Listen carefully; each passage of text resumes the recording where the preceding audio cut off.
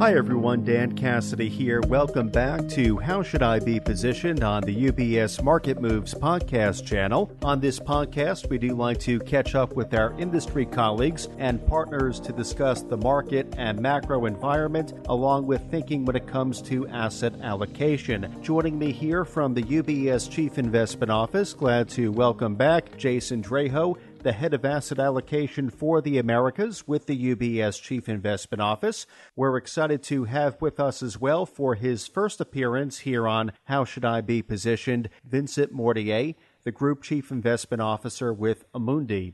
So with that, Jason, Vincent, thank you both for dropping by the podcast, for spending some time with our listeners and our clients. Looking forward to hearing your thinking. Welcome to the conversation.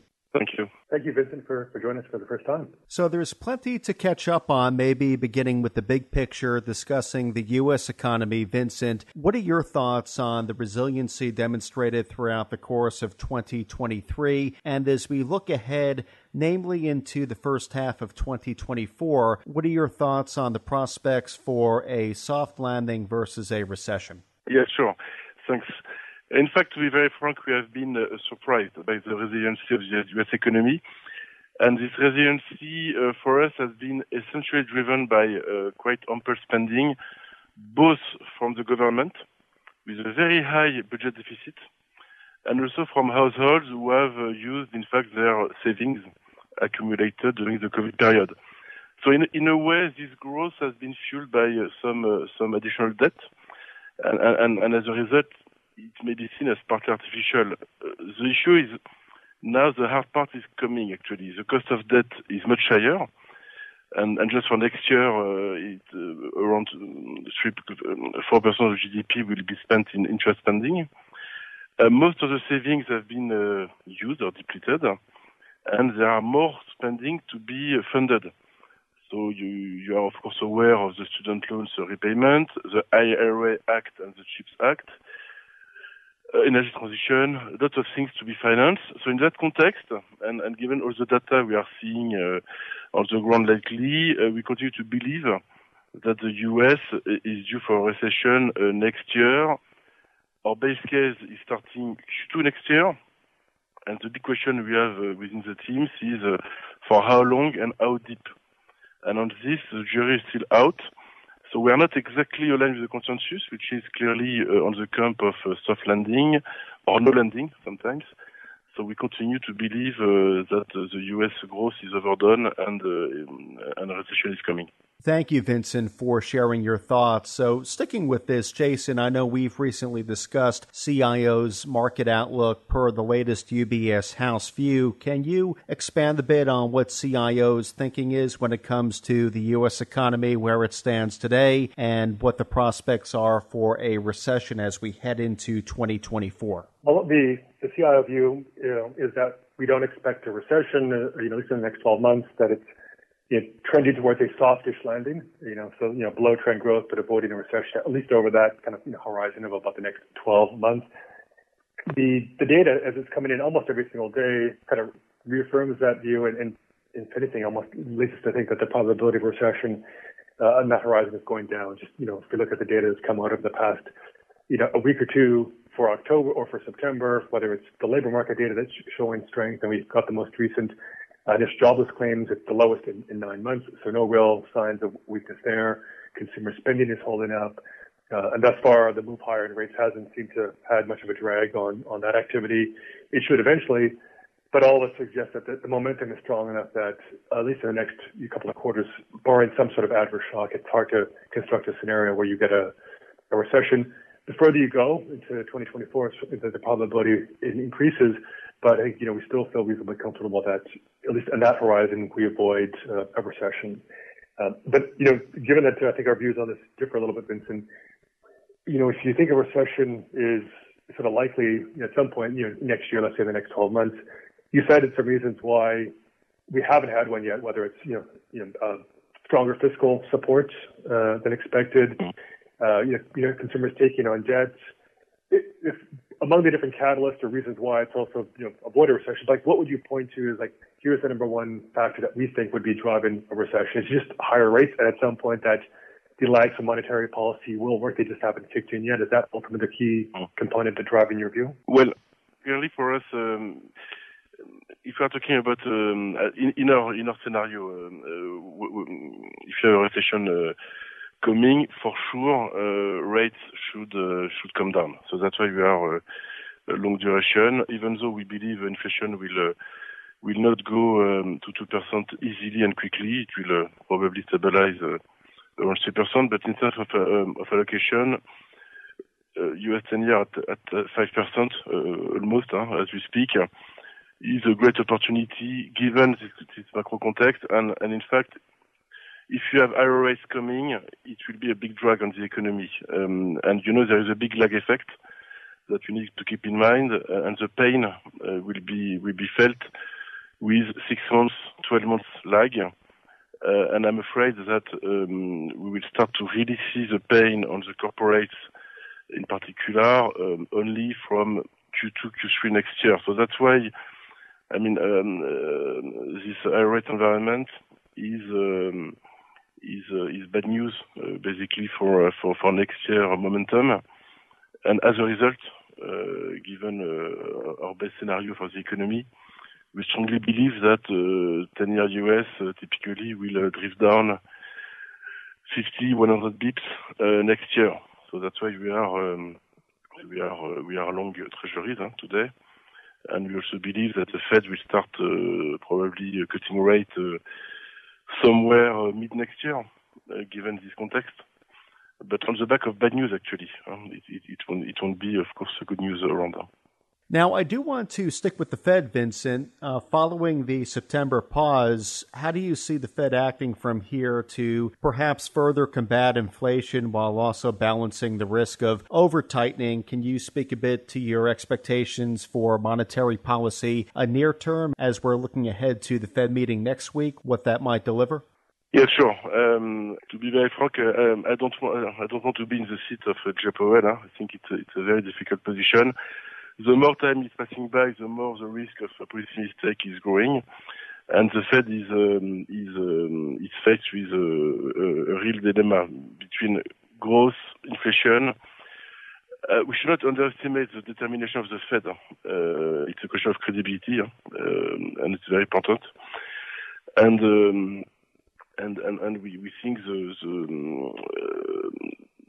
the Fed will probably continue to have a hawkish narrative, but we don't believe the Fed will hike again because, in fact, the market is hiking for the Fed, actually. So currently, what is happening is a monetary tightening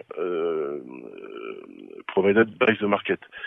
So given we continue to believe that data will be a little bit softer, it's not yet the case, but it will become softer, and the Fed is very well aware about the risks to the economy. So our best scenario is that the Fed will continue to pause until having more clarity on the trajectory of inflation and, more importantly, on the health of the U.S. economy. So we don't expect any further hike, to be clear. Jason, what about your thoughts?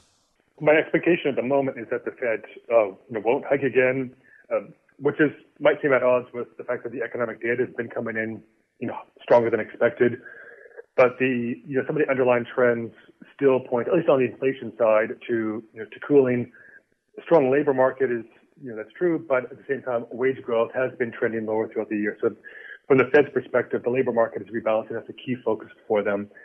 Other leading indicators on inflation would all suggest it's kind of going lower. So there's enough justification for the Fed to not hike in November, especially as Vincent alluded to, higher rates are sort of doing the job for the Fed.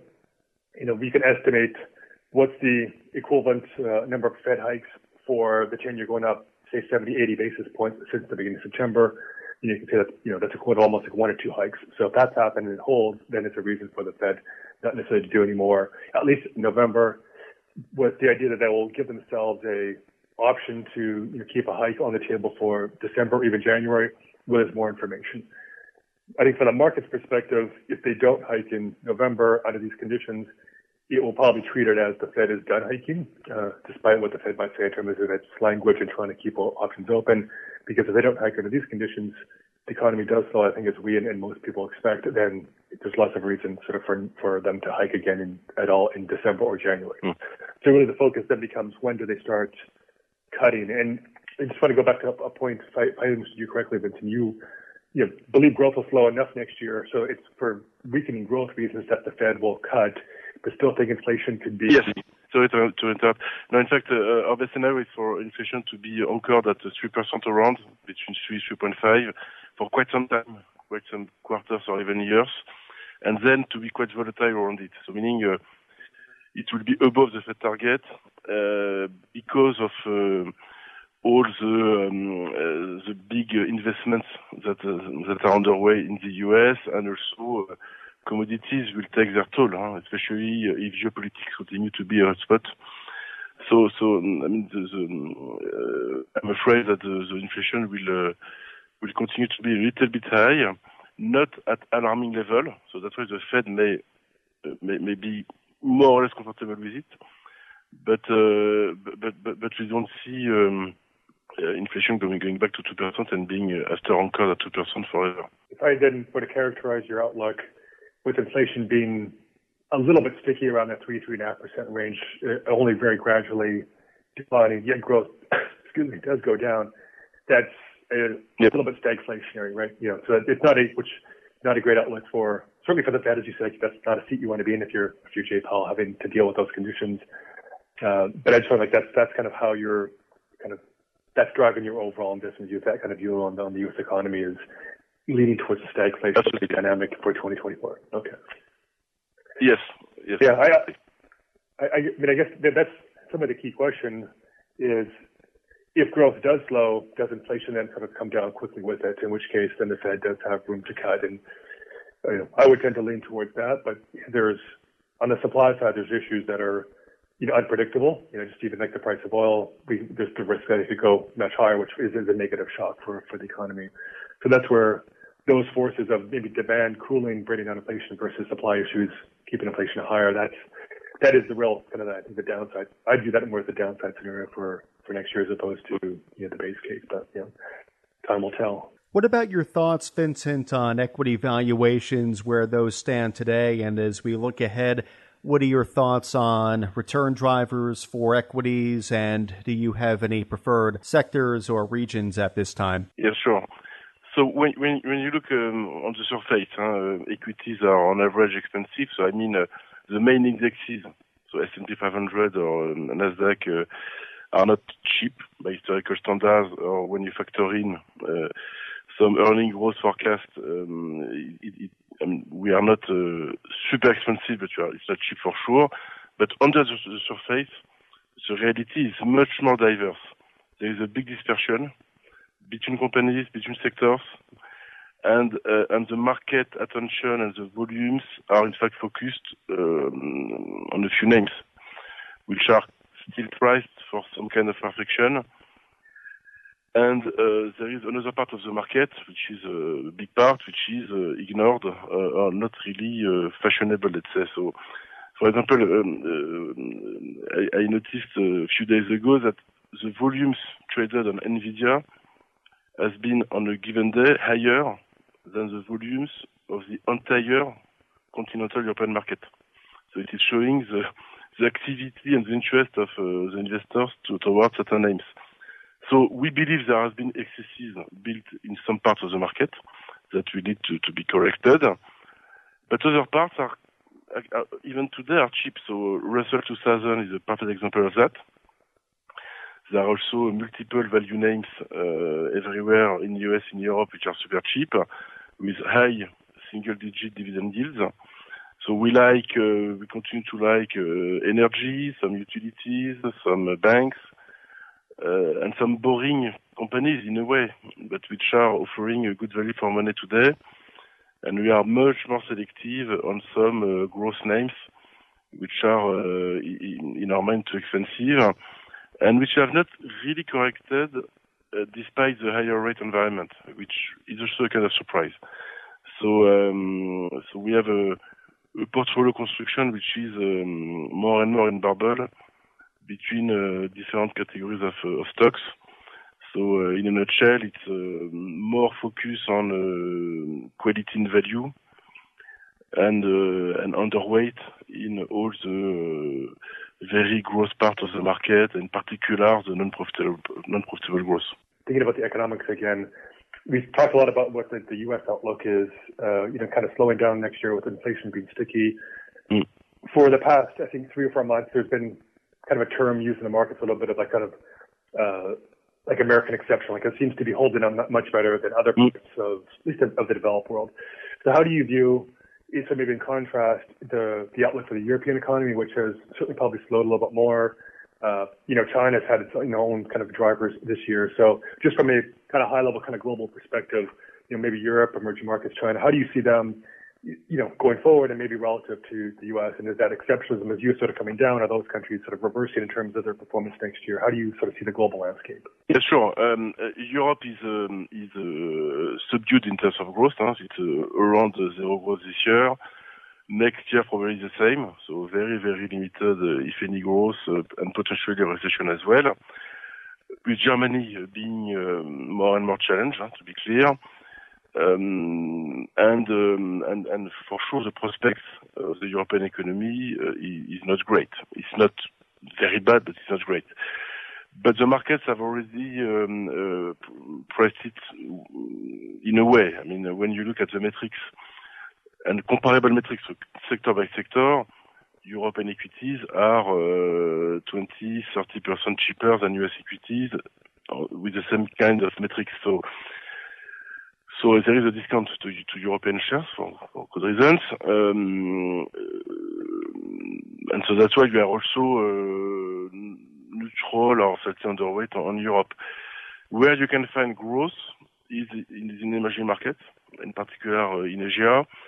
India for sure. India is 5-6% GDP growth year after year. Also Asia, Indonesia in particular. Even China. China is not as bad as most people think on the ground. And more importantly, these markets, except India, but these markets are very, very cheap. So Chinese equities are on price earning ratio 2 times cheaper than US.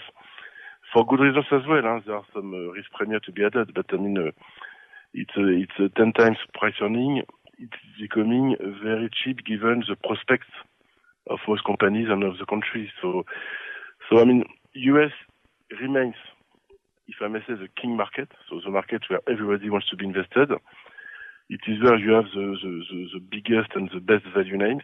It is where you have growth and innovation for sure.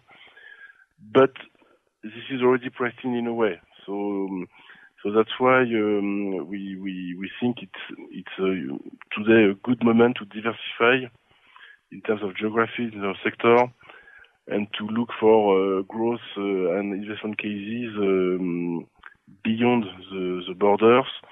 And typically Pan-Asia, from Japan to India and going through all the countries in the region, is a medium long term strategic win, we believe.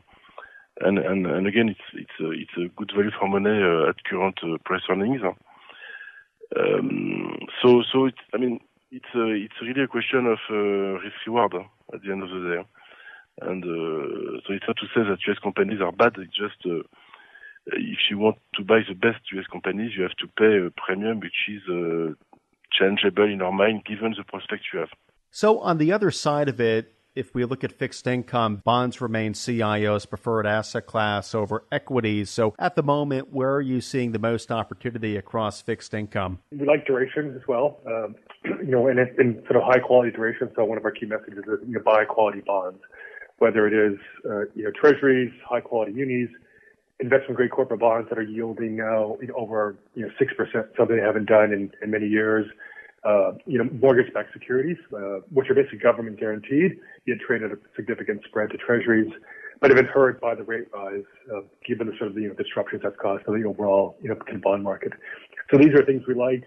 a lot of it is, contingent on the belief that as the economy slows, and as the market moves towards thinking that the Fed will cut, especially if the economy slows, that yields will drift lower.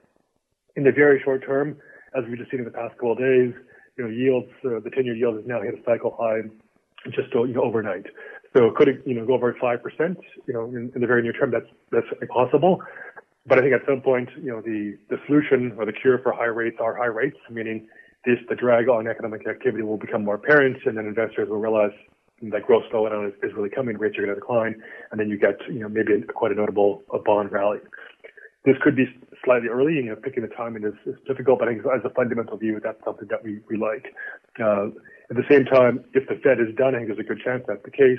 For investors who have been sitting in, a lot of cash or very, very short maturity instruments, because you can get paid just sitting in cash, I think you have to now be very conscious of there's going to be a reinvestment risk if the Fed does start cutting next year, and you don't get the same duration benefit in your total return by hiding on cash as opposed to buying longer duration bonds. So that's the general way we're thinking about fixed income. Cautious on credit risk overall, just because now you can actually get pretty decent yield without taking a lot of credit risk, and if things do slow down, it's not clear that, a lot of the riskier parts of the credit markets are fully priced for that at this point in time. Thank you, Jason. And then Vincent, over to you for final thoughts. Yeah, for sure. I totally share the views expressed. I mean, on average, we prefer bonds over equities. And high quality govies. We are much more cautious on low quality credit. So let's say the A space, which is in our mind too expensive today, because the credit spreads have been kept quite low given the rise of alternative financing options like private debt, which as a result is also becoming more challenging in terms of long-term risk reward. So we are very positive or constructive on high grade, on MBS as well, so we're totally aligned, and we are underweight. I would say below double B, to be clear, or even triple B. We start to become more cautious. So I think we are very well aligned with the UBS views on this. Well, Vincent, Jason, thank you both again for spending some time with our listeners, our clients today here on How Should I Be Positioned. Great discussion. Really appreciate you sharing your insights with our listeners, our clients. Thank you again for your time today. Thank you so much. You're welcome. Talk to you soon. Thank you. Bye. Bye-bye. And from UBS Studios, I'm Dan Cassidy. Thank you for joining us. UBS Chief Investment Office's investment views are prepared and published by the global wealth management business of UBS AG or its affiliates. The views and opinions expressed in this material by external guest speakers are those of the author, speaker, and are not those of UBS, its subsidiaries, or affiliates. Accordingly, UBS does not accept any liability over the content of this material or any claims, losses, or damages arising from the use or reliance of all or any part thereof. This material has no regard to the specific investment objectives, financial situation, or particular needs of any specific recipient and is published for informational purposes only. For a full legal disclaimer applicable to the independent investment views produced by UBS, please visit our website at ubs.com/CIO-disclaimer.